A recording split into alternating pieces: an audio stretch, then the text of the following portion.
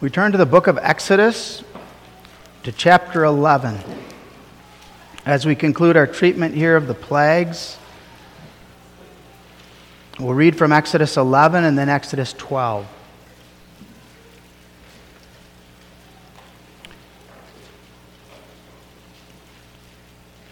We read Exodus 11 beginning at verse 4, and we just read the verses 4 through 8. We hear God's inspired word. And Moses said, "Thus saith the Lord, about midnight will I go out into the midst of Egypt, and all the firstborn in the land of Egypt shall die, from the firstborn of Pharaoh that sitteth upon his throne, even unto the firstborn of the maidservant that is behind the mill, and all the firstborn of beasts.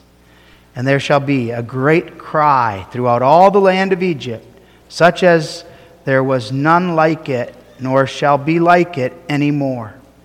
But against any of the children of Israel shall not a dog move his tongue against man or beast, that ye may know how that the Lord hath put a difference between the Egyptians and Israel. And all these thy servants shall come down unto me, and bow down themselves unto me, saying, Get thee out, and all the people that follow thee. And after that I will go out." And he went out from Pharaoh in a great anger. Now we take up verse 1 of chapter 12. "And the Lord spake unto Moses and Aaron in the land of Egypt, saying, This month shall be unto you the beginning of months. It shall be the first month of the year to you. Speak ye unto all the congregation of Israel, saying, In the 10th day of this month they shall take to them every man a lamb, according to the house of their fathers, a lamb for an house. And if the household be too little for a lamb, let him and his neighbor next unto his house take it according to the number of the souls. Every man, according to his eating, shall make your count for the lamb. Your lamb shall be without blemish, a male of the first year. He shall take it out from the sheep or from the goats, and he shall keep it up until the 14th day of the same month. And the whole assembly of the congregation of Israel shall kill it in the evening. And they shall take of the blood, and strike it on the two side posts on the upper doorpost of the houses, wherein they shall eat it. And they shall eat the flesh in that night, roast with fire, and unleavened bread, and with bitter herbs they shall eat it. Eat not of it raw, nor sodden at all with water, but roast with fire, his head with his legs, and with the purtenance thereof. And ye shall let nothing of it remain until the morning. And that which remaineth of it until the morning ye shall burn with fire. And thus shall ye eat it, with your loins girded, your shoes on your feet, and your staff in your hand. And ye shall eat it in haste. It is the Lord's Passover. For I will pass through the land of Egypt this night, and will smite all the firstborn in the land of Egypt, both man and beast. Against all the gods of Egypt I will execute judgment. I am the Lord. And the blood shall be to you for a token upon the houses where ye are. And when I see the blood, I will pass over you. And the plague shall not be upon you to destroy you when I smite the land of Egypt. And this day shall be unto you for a memorial, and ye shall keep it a feast to the Lord throughout your generations. Ye shall keep it a feast by an ordinance forever. 7 days shall ye eat unleavened bread. Even the first day ye shall put away leaven out of your houses. For whosoever eateth leavened bread from the first day until the 7th day, that soul shall be cut off from Israel. And in the first day there shall be an holy convocation. And in the 7th day there shall be an holy convocation to you. No manner of work shall be done in them, save that which every man must eat. That only may be done of you. And ye shall observe the feast of unleavened bread, for in this selfsame day have I brought your armies out of the land of Egypt. Therefore shall ye observe this day in your generations by an ordinance forever. In the first month, on the 14th day of the month, at even, ye shall eat unleavened bread, until the 21st day of the month at even. 7 days shall there be no leaven found in your houses. For whosoever eateth that which is leavened, even that soul shall be cut off from the congregation of Israel, whether he be a stranger or born in the land. Ye shall eat nothing leavened. In all your habitation shall ye eat unleavened bread. Then Moses called for all the elders of Israel and said unto them, Draw out and take you a lamb according to your families, and kill the Passover. And ye shall take a bunch of hyssop, and dip it in the blood that is in the basin, and strike the lintel and the 2 side posts with the blood that is in the basin. And none of you shall go out at the door of his house until the morning. For the Lord will pass through to smite the Egyptians. And when he seeth the blood upon the lintel and on the 2 side posts, the Lord will pass over the door, and will not suffer the destroyer to come in unto your houses to smite you. And ye shall observe this thing for an ordinance to thee and to thy sons forever. And it shall come to pass, when ye be come into the land which the Lord will give you, according as he hath promised, that ye shall keep this service. And it shall come to pass, when your children shall say unto you, What mean ye by this service? That ye shall say, It is the sacrifice of the Lord's Passover, who passed over the houses of the children of Israel in Egypt, when he smote the Egyptians, and delivered our houses. And the people bowed their head and worshipped. And the children of Israel went away, and did as the Lord had commanded Moses and Aaron. So did they. And it came to pass that at midnight the Lord smote all the firstborn in the land of Egypt, from the firstborn of Pharaoh that sat on his throne, unto the firstborn of the captive that was in the dungeon, and all the firstborn of cattle. And Pharaoh rose up in the night, he and all his servants, and all the Egyptians. And there was a great cry in Egypt, for there was not a house where there was not one dead. And he called for Moses and Aaron by night, and said, Rise up, and get you forth from among my people, both ye and the children of Israel, and go, serve the Lord, as ye have said. Also take your flocks and your herds, as ye have said, and be gone, and bless me also. And the Egyptians were urgent upon the people, that they might send them out of the land in haste. For they said, We be all dead men. And the people took their dough before it was leavened, their kneading troughs being bound up in their clothes upon their shoulders. And the children of Israel did according to the word of Moses. And they borrowed of the Egyptians jewels of silver, and jewels of gold, and raiment. And the Lord gave the people favor in the sight of the Egyptians, so that they lent unto them such things as they required, and they spoiled the Egyptians. And the children of Israel journeyed from Ramses to Succoth, about 600,000 on foot, that were beside men beside children. And a mixed multitude went up also with them, and flocks and herds, even very much cattle. And they baked unleavened cakes of the dough which they had brought forth out of Egypt, for it was not leavened, because they were thrust out of Egypt and could not tarry. Neither had they prepared for themselves any victual. We'll read that far. May God bless the reading of his word to our hearts. We take as our text verses 29 through 36, which we will not reread, but the last few verses there that we read pertaining to the actual wonder that God performed. Beloved in our Lord Jesus Christ, we have here the final culmination of all the other plagues.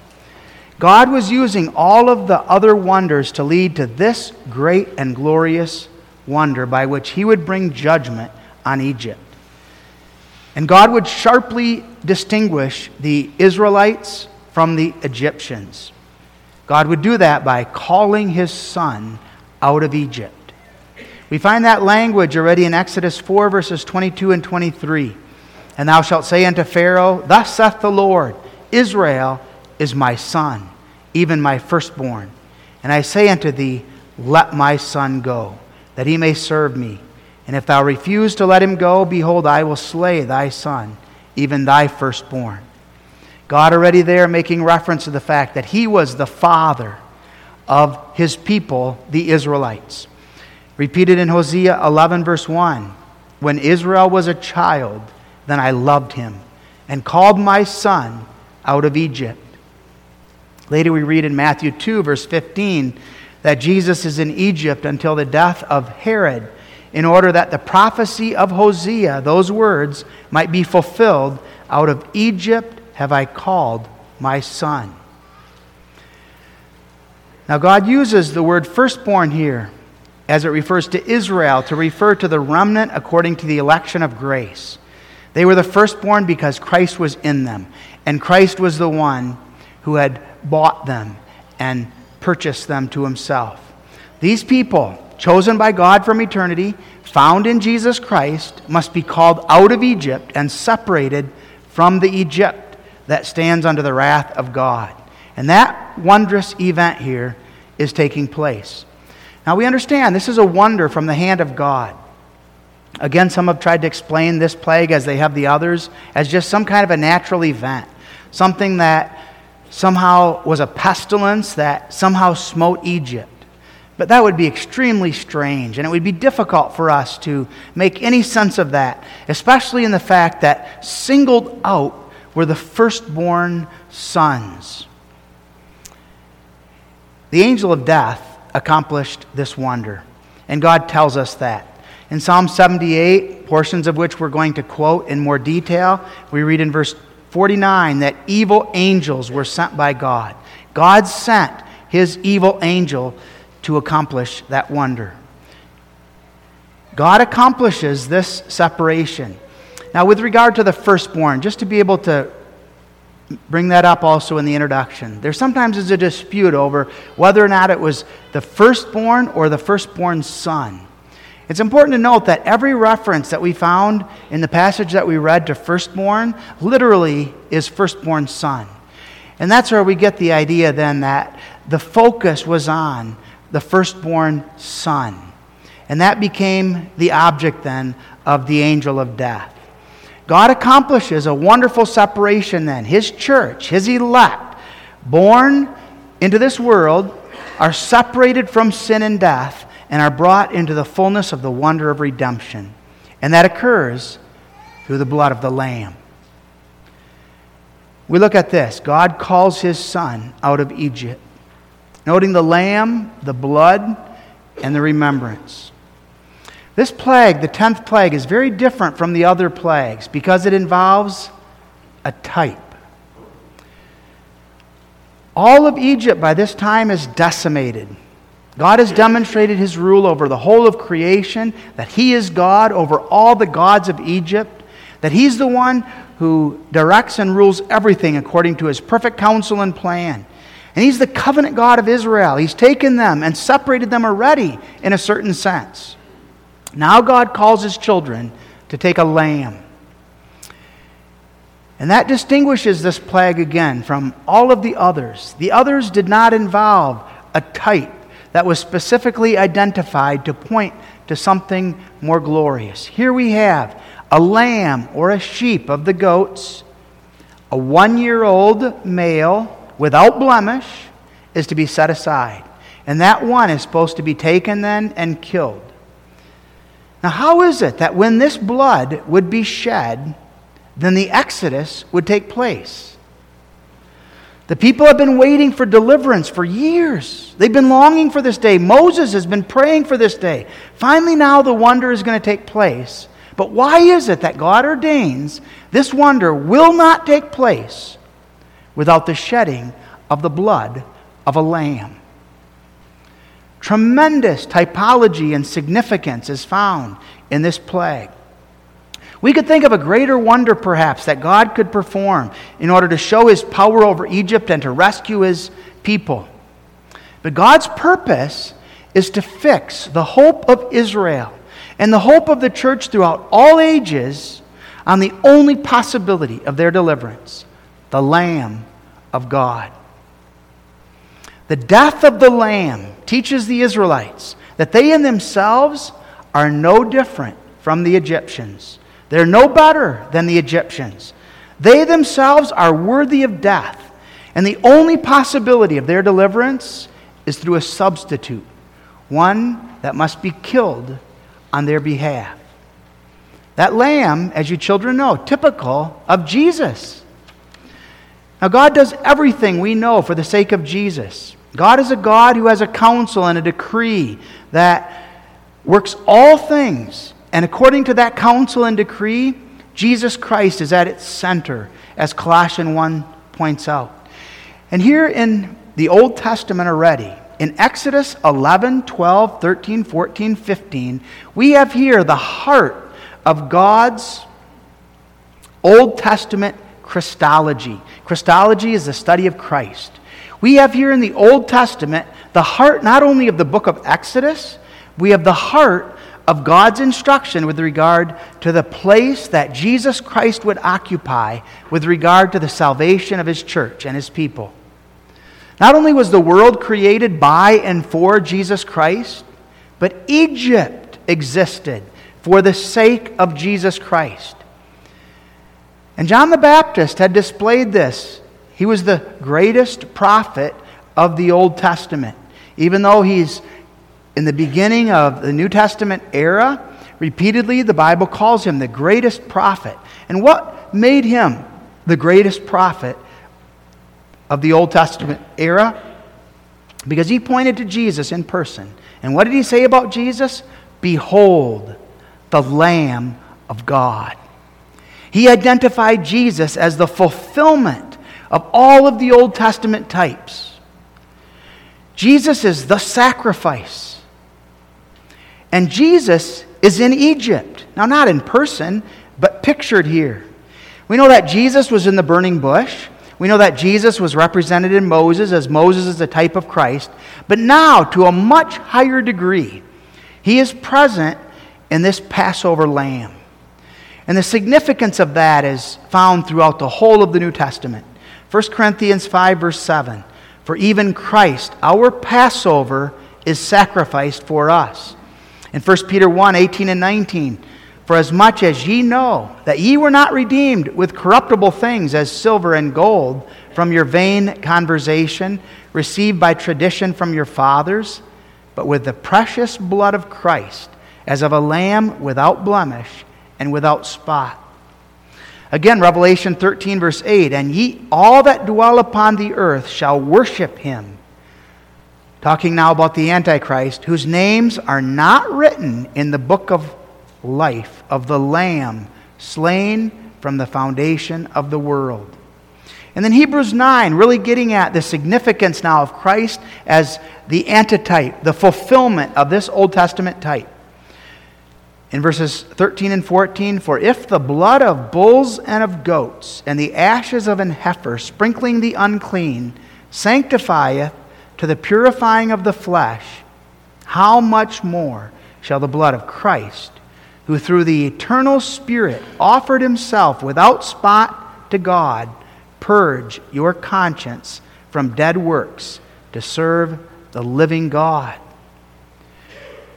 God gives the Lamb as the picture of Jesus, who was taken at the prime of His life and was offered up as the necessary sacrifice for sin to cover the sins of His people. Now, the significance of it is seen then in a number of ways here in the text. The Lamb of God, whose blood is sprinkled now on the houses of the Israelites, alone provides the covering, the propitiation, the covering for God's people. And God is teaching an important truth here.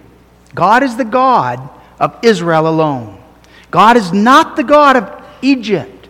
The lamb that God provides is not a lamb that is for Egypt. It's a lamb for Israel alone. And we have here then in this chapter the truth of limited atonement set forth powerfully. God saves to Himself a people whom He has before ordained to love. And He sends Jesus Christ for those people. Who are that people? The congregation who's given the lamb and the blood of the lamb.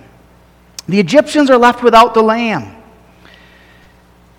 And that's going to be the destruction that God ordains for them.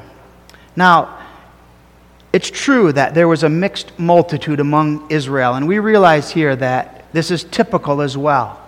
There were some Egyptians that were delivered with Israel. There were other Israelites, no doubt, that were left behind. The reality is that many of Israel were not elect, and that there were some of God's elect found among the Egyptians. But the picture here is that of God separating His beloved church from the depravity and wickedness of the world, rescuing Israel out of the wickedness and depravity of Egypt. And this is a picture. Israel is the son of God. They're the true children of God in Jesus Christ. The Egyptians are a picture of the world. And Psalm 78 tells us what's going on here. Psalm 78 in verses 51 to 53. And smote all the firstborn in Egypt, the chief of their strength, in the tabernacles of Ham, but made His own people to go forth like sheep, and guided them in the wilderness like a flock. And He led them on safely, so that they feared not, but the sea overwhelmed their enemies. The point, beloved, is this: as the whole of Scripture teaches, Jesus died not for all, but He died for some. For whom did Jesus die? Jesus died for His own. He laid His life down for those who were His sheep. If Jesus died for everyone, then everyone would go out. There would be none left behind in Egypt. If Jesus died for everyone, then everyone would have got in the ark. There would have been no one left behind during Noah's time. If everyone, then there would be no hell. Every single person in the whole wide world, represented by the Lamb, would be saved. Jesus, we know, is the mediator for all kinds of people, but not for all head for head. He came for the sake of those whom the Father gave Him. He's the Lamb of God who laid down His life for the sake of His sheep, His flock, His Israel. Now this shows that there's a great salvation. There is peace in the blood of the Lamb. And we see the wonder of the love of God here toward His Israel. God gives them the gift of a Savior. The Israelites leave Egypt with tremendous wealth, as we read that the Egyptians were eager to see them go, and they threw their money and they threw all kinds of things at them. Wonder upon wonder takes place. God will not allow His children to remain in bondage. God will bring them out. And God calls His Son now out of the Egypt of bondage of sin and delivers him in the most marvelous, remarkable manner. This victory is the victory of the Lamb, and the blood of the Lamb is her salvation. Jesus then, beloved, is the Exodus. Jesus is the reason why we are freed from the dominion of sin and brought into the joy and the wonder of salvation. Jesus and His blood alone can save us from the shame and from the guilt of sin and from the depravity of the devil. The holiness of the child of God is that the child of God now, in Jesus Christ, begins to keep not just some, but all the commandments of God. And Christ works by His Spirit a marvelous salvation. Now, what is the point then, beloved? The point is this: there is a joy and a delight in the Lamb of God. We want to glorify God. We want to praise God. We desire that we be holy, and we desire that holiness in one another. There's no joy, there's no satisfaction in the pursuit of the things of this life. There's no joy, certainly, in sin. But joy is found in deliverance from the bondage of sin. And all of that is pictured here in this Exodus. This is a type of the church on earth. As the church finds herself in the midst of this world, and as sin abounds and the bondage of sin is all about, the way is not easy. The way is challenging. But God chooses, God elects, and God leads to the promised land. And God delivers. And God is busy leading His church, His saints, to glory. The way that God leads is the way through the fires of trial, through the afflictions and the struggles of temptation, through the waves and the billows of the wrath of the devil as he wages a war against us. And all those things threaten to overcome us as they threaten to overcome the Israelites. But God is with them, and God brings them through by His mighty hand. As they leave Egypt, a beautiful promise is given in Chapter 11, verse 7. But against any of the children of Israel shall not a dog move his tongue against man or beast, that ye may know how that the Lord doth put a difference between the Egyptians and Israel. That's very earthy language that we can understand, even you children can understand. As God is bringing about this deliverance, not even a dog of Egypt is going to be able to nip them or bite them in order to try to keep them back. God is going to see to it that their deliverance is so marvelous and so complete that not even the animals stand in the way. This is God's work. We think here of the marvelous wonder of Romans 8, verse 1. There is therefore now no condemnation. And God is now bringing them out by His mighty hand in a way that demonstrates that His love is with them. And nothing can separate them from the wonder of that love. No one can stand in the way. The beautiful refrain at the conclusion of Romans 8. Who can be against us? Things, people can try to hurt, can try to thwart us, but ultimately no one will be able to overcome. And that's God's point here. No one will stand between you and the Exodus because Jehovah, God, the creator of heaven and earth, He is for you. And He will preserve and He will keep you. Beloved, the wonder of the 10th commandment is that all of this is to the glory of God.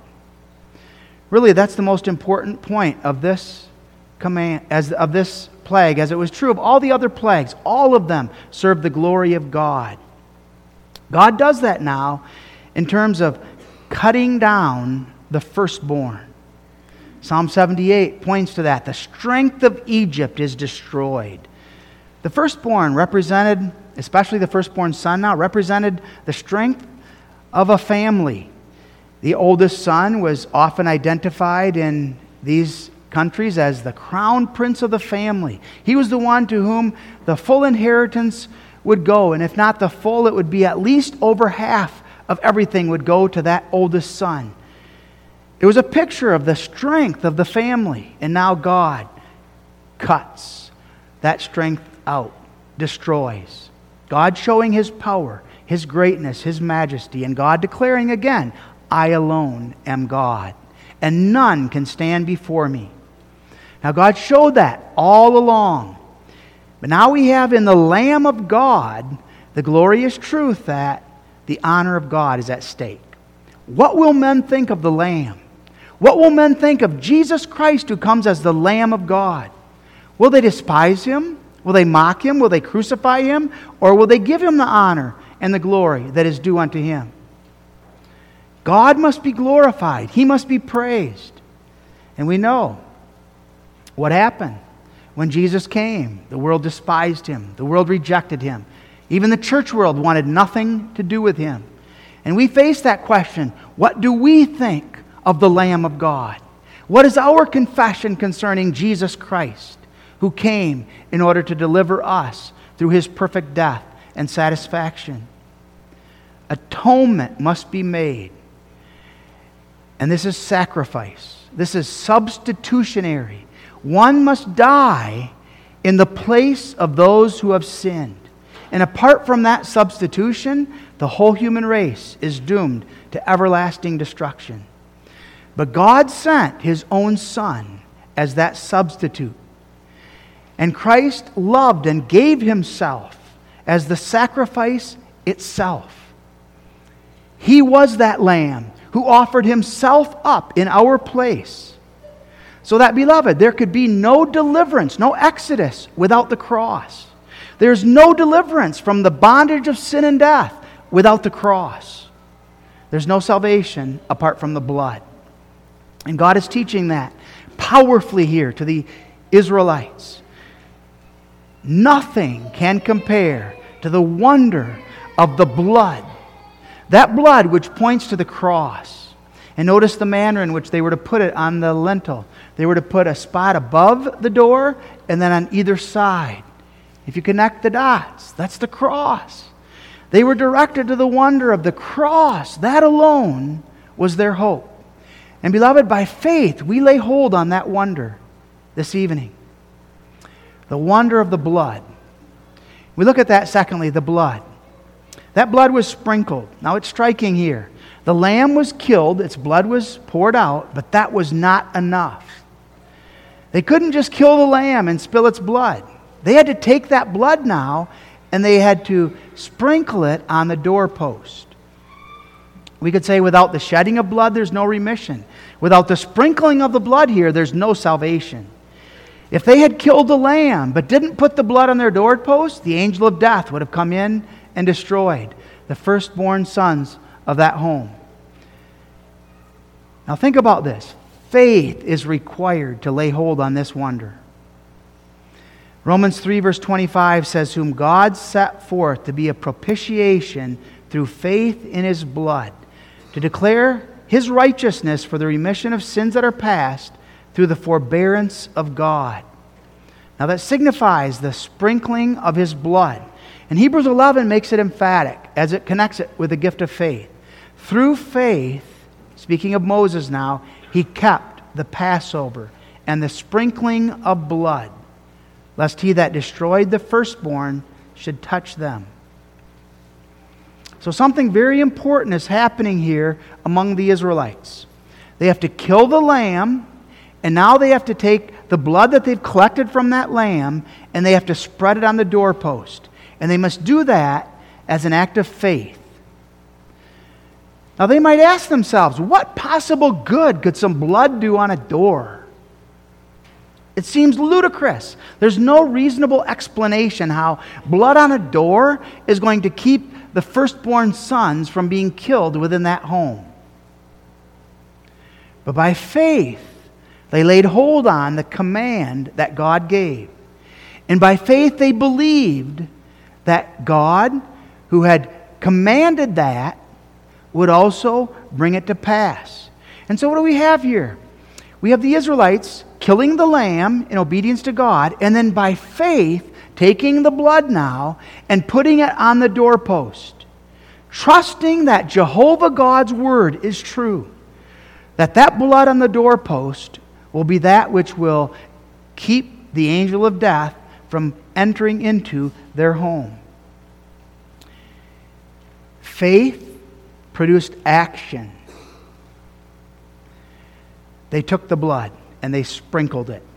If they had not sprinkled that blood on their doorpost, the firstborn, again, in every Jewish home, would also have perished. There may have been some Egyptians that were so influenced by the Jews that they took the blood and they sprinkled it, as we noted. And it may be that God gave that gift of faith to some Egyptian homes so that they too were able to exodus with Israel.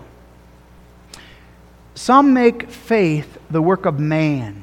It's important for us just briefly to look at that this evening. In other words, Jesus died for all men, but the effectiveness of His blood which was shed is dependent upon man and upon man's believing. The implication is this, that man can hinder or man can affect the effectiveness of the blood by not believing. Jesus died for this man, but now the man doesn't believe, and therefore that man goes to hell. Beloved, that's contrary to the testimony of Scripture, including this testimony. Faith is not the work of man. Faith is the work of God. God worked faith in the hearts of these Israelites, and that faith revealed itself by the sprinkling of the blood on their doorpost. James talks about the fact that faith without works, it's dead. You say you have faith, but your faith doesn't demonstrate itself. It doesn't show it in action. That's nothing. But the fruit of the gift of faith is that God's people obey, that God's people believe, so that faith is grounded in the blood of the cross and Jesus Christ alone. That faith is a gift from God, worked by His Spirit, that moves men and women to glory, not to glory in their faith, but to glory in the Lamb and the wonder of the gift from God. God worked that faith in the hearts of His children here, that they not only laid hold on the significance of the Lamb and the blood, but then they also sprinkled that blood on their doorpost.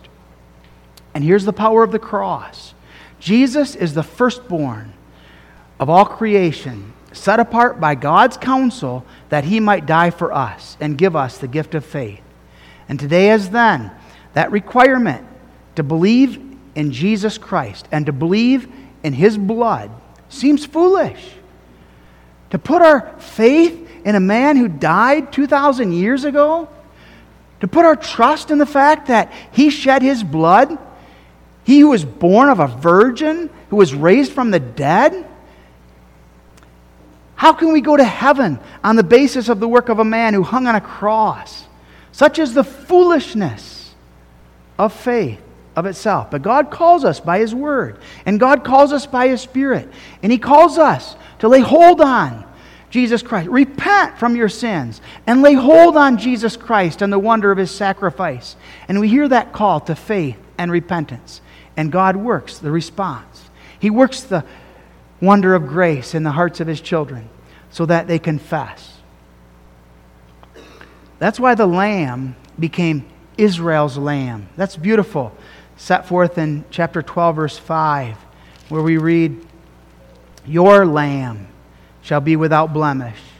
Your Lamb. The Lamb becomes your Lamb. This Lamb isn't just someone else's. This is your Lamb. Jesus Christ becomes your Savior. Jesus Christ becomes precious to you. Do you confess that the Lamb is mine? And do you love the Lamb? And do you know the wonder that his blood was shed for your protection and for your salvation? His blood was shed so that you might have the gift of faith. We look away, beloved, from the despair of self and from the sinfulness of our natures, and we look to Christ. And we confess, I am dirty, I am polluted, I am corrupt. The only possibility of salvation is through the blood of the Lamb. And that blood, we read in verse 13, shall be to you for a token upon the houses where ye are. And when I see the blood, I will pass over you, and the plague shall not be upon you to destroy you, when I smite the land of Egypt. Beloved, understand the wonder of that. When I see the blood, I will pass over. Jesus is not looking at your house. Jesus is not looking at you to see how faithful you've been as a husband, as a wife, as a young person. Jesus is not looking into our houses to see, are you worthy? Have you done enough to make yourself worthy? His judgment concerning your and my salvation is not on the basis of anything of self. When I look at the blood, what a wonder of grace. He's not looking at me. He's not examining me to see whether I'm worthy or not. There's so much that he could be looking at in my life and in your life. And we stand before him with shame, our heads hung. But what does he look at? He looks at the blood. And because he sees the blood, he passes by. He looks on Jesus Christ. He sees the perfect obedience of Jesus Christ on your and my behalf. He sees his perfect sacrifice. He's a God who imputes our sins upon Christ and takes the righteousness of Christ now and imputes it on us. What a great love. That's the marvel of the love of God for you and for me. And just as an aside, beloved, this was the testimony of our brother Marv. Anyone who visited him would have heard this testimony. How great the love of God was for me, a sinner. And that God did not look at me. God was not focused on me. God was focused on Christ. And how I can be thankful for the wonder of that salvation that is in him alone. Beloved, what a glorious testimony. And what a wondrous love. And there's a remembrance then that continues as Israel is commanded now to remember this. There's ultimately no substantial difference between the Israelites and the Egyptians. That remembrance, first of all, we are sinners. We are undeserving. Both are idolaters. Both have given themselves over to gross sins. The guilt of Israel here is on the foreground. Israel needed the blood. Without the covering of blood, Israel would have perished. And we acknowledge the same personally. Without the covering of the blood of Jesus, we would be doomed. We would perish. Was Israel a better people than the Egyptians? Had they made themselves more worthy than the Egyptians? Absolutely not. Israel is God's by virtue of God setting His love upon them, God naming them, God choosing them, God setting them apart, and God providing the wonder of the blood of the Lamb alone. Ezekiel 16, this morning we looked at Ezekiel 36. Ezekiel 16 also lays out a long litany of all the sins of Israel, making it clear that Israel was no better than the pagans. Moreover, thou hast taken thy sons and thy daughters, whom thou hast borne unto me, and these thou hast sacrificed unto them to be devoured.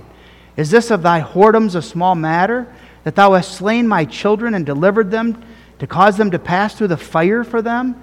And in all thine abominations and thy whoredoms, thou hast not remembered the days of thy youth, when thou wast naked and bare, and wast polluted in thy blood. And it came to pass after all thy wickedness, woe, woe unto thee. And God continues in that chapter to outline all the idolatry, all the fornication. They were Egyptians in themselves. And beloved, that's you and me. In pride, we can be tempted to think, I'm special. Look at what I've done. Look at what my family's responsible for. We think that we're not pagans like the wicked. We're more deserving of them. We appeal to all the good that we've accomplished, the things that we've done. Beloved, there was nothing special about the Israelites. There's nothing special about you and me, of ourselves. We are sinners, and we deserve judgment. And if we're to be saved, it's only by God's grace, and it's only by a wonder of God's love and mercy. And the more we see our depravity, and the more we confess our own unworthiness, the more fully we see the marvelous mercy and the grace of God. Know our sins. Remember your sins. But in other remembrance, the mercy of Jehovah God. This is all about mercy. It's all about God's love. And beloved, we stand in awe of that love that worked salvation for us. For me, who wants to keep going back to my sins again and again and again. God tells me what I'm supposed to do, and what do? I keep going back and I do what I want to do. That old man of flesh is just concerned about myself, about my own pleasures, my own lusts, getting what I want. And how do we reason? Nobody's looking. Nobody's going to know. I'm just going to engage in this little pleasure. I can get by with it. And so we walk down the paths of sin. We walk down the way that leads to destruction. And God in love comes to us and testifies, there is no salvation apart from the shedding of blood. And so great is the love of God that He gives us His own Son as the Lamb of God. The most important truth that Israel had to learn was look to the Lamb. This was the truth they had to teach their children. When the children would say, verse 26, unto you, what mean ye by this service? They were to teach the children, this is the Lord's service. And the Lord is teaching us to look to the blood of the Lamb. The blood of the Lamb is the only possibility of salvation. The innocent one had to die in your place. God had to provide a substitute. There was no other way. Hebrews 9 verse 22, without shedding of blood is no remission. The blood of bulls and goats and lambs, that could not accomplish it. But Christ, the Passover lamb, made the sacrifice. And we are redeemed by His precious blood. And we stand in awe of the wonder of that love. He didn't look at me. He looked at the blood and He passed by. Salvation is all of grace, beloved. It's all of mercy. And God works in us the gift of faith then, that we walk by faith. There's no rational connection again between the spreading the blood on the doorposts and being saved. But God worked faith to believe His word. They maybe didn't understand. They couldn't have fathomed it all, but they laid hold on the word of God and they believed in God. Today, beloved, we lay hold on God by a true and living faith. And we see in this history that the antitype far exceeds the types. There are a number of types here. Redemption from Egypt, from Pharaoh, from temporary judgment. That can't even begin to compare to the wonder of the redemption from the curse of the law, the tyranny of sin and the devil. The contrast between here, the victims, the Lamb, and Jesus Christ as the Lamb of God. The contrast between the power of the blood, that blood that had to be put on the doorpost but had to be continually shed for the remission, and Christ's precious blood that has eternal benefit, and the specific blessedness. Israel receives an earthly Canaan, an earthly deliverance, whereas God gives in Christ everlasting pardon. He gives to us the wonder of a new heaven and a new earth and the fullness of eternal bliss. By faith, we lay hold upon that wonder by faith. How utterly foolish sounding that God sent a lamb to die in our place. Salvation through a man who hung on a cross. God works faith, beloved, by which we lay hold upon Jesus Christ as our Savior, and we cling to Him. And flowing out of that faith is a life of obedience, a life of joy, a life of happiness, a life of thankfulness, training up the children that God has given, teaching them to look to the Lamb, a life of thankfulness to God, recalling repeatedly what God has done for me and what great things He's done, a life of testimony, witnessing to those around me concerning the wonder of God's love, loving what He loves, hating what He hates, and praising Him with joy and with thankfulness. Amen. Our Father who art in heaven, we thank Thee for Thy love and for Thy mercy, for the wonder of the cross, the depths of love that we cannot begin to fathom, which to all eternity will amaze us and cause, Lord, that we might go forth by faith and that we might walk humbly in thankfulness before Thee. Amen. We turn to Psalter number 241, the mercies and faithfulness of God.